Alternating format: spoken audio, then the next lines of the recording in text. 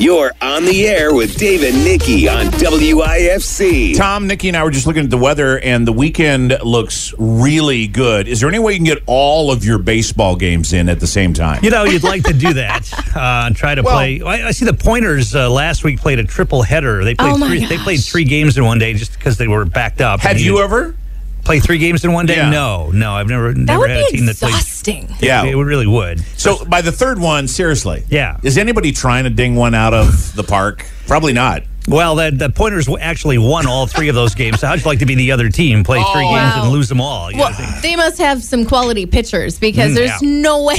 Right. Finding enough pitching is always the question, yeah. Right. Line up 15 people, you're all going to pitch. Yeah. For 3 games. Pretty much.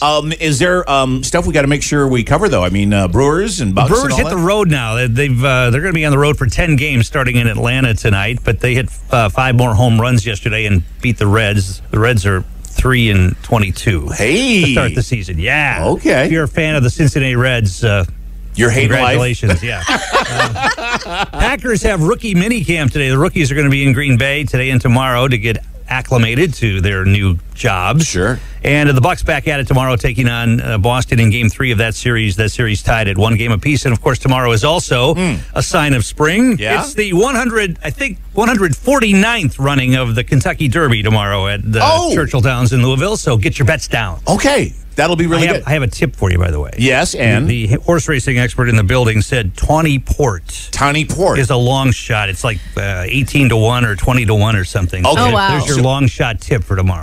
Put your money there. You're good to go. Look forward to you being rich Monday.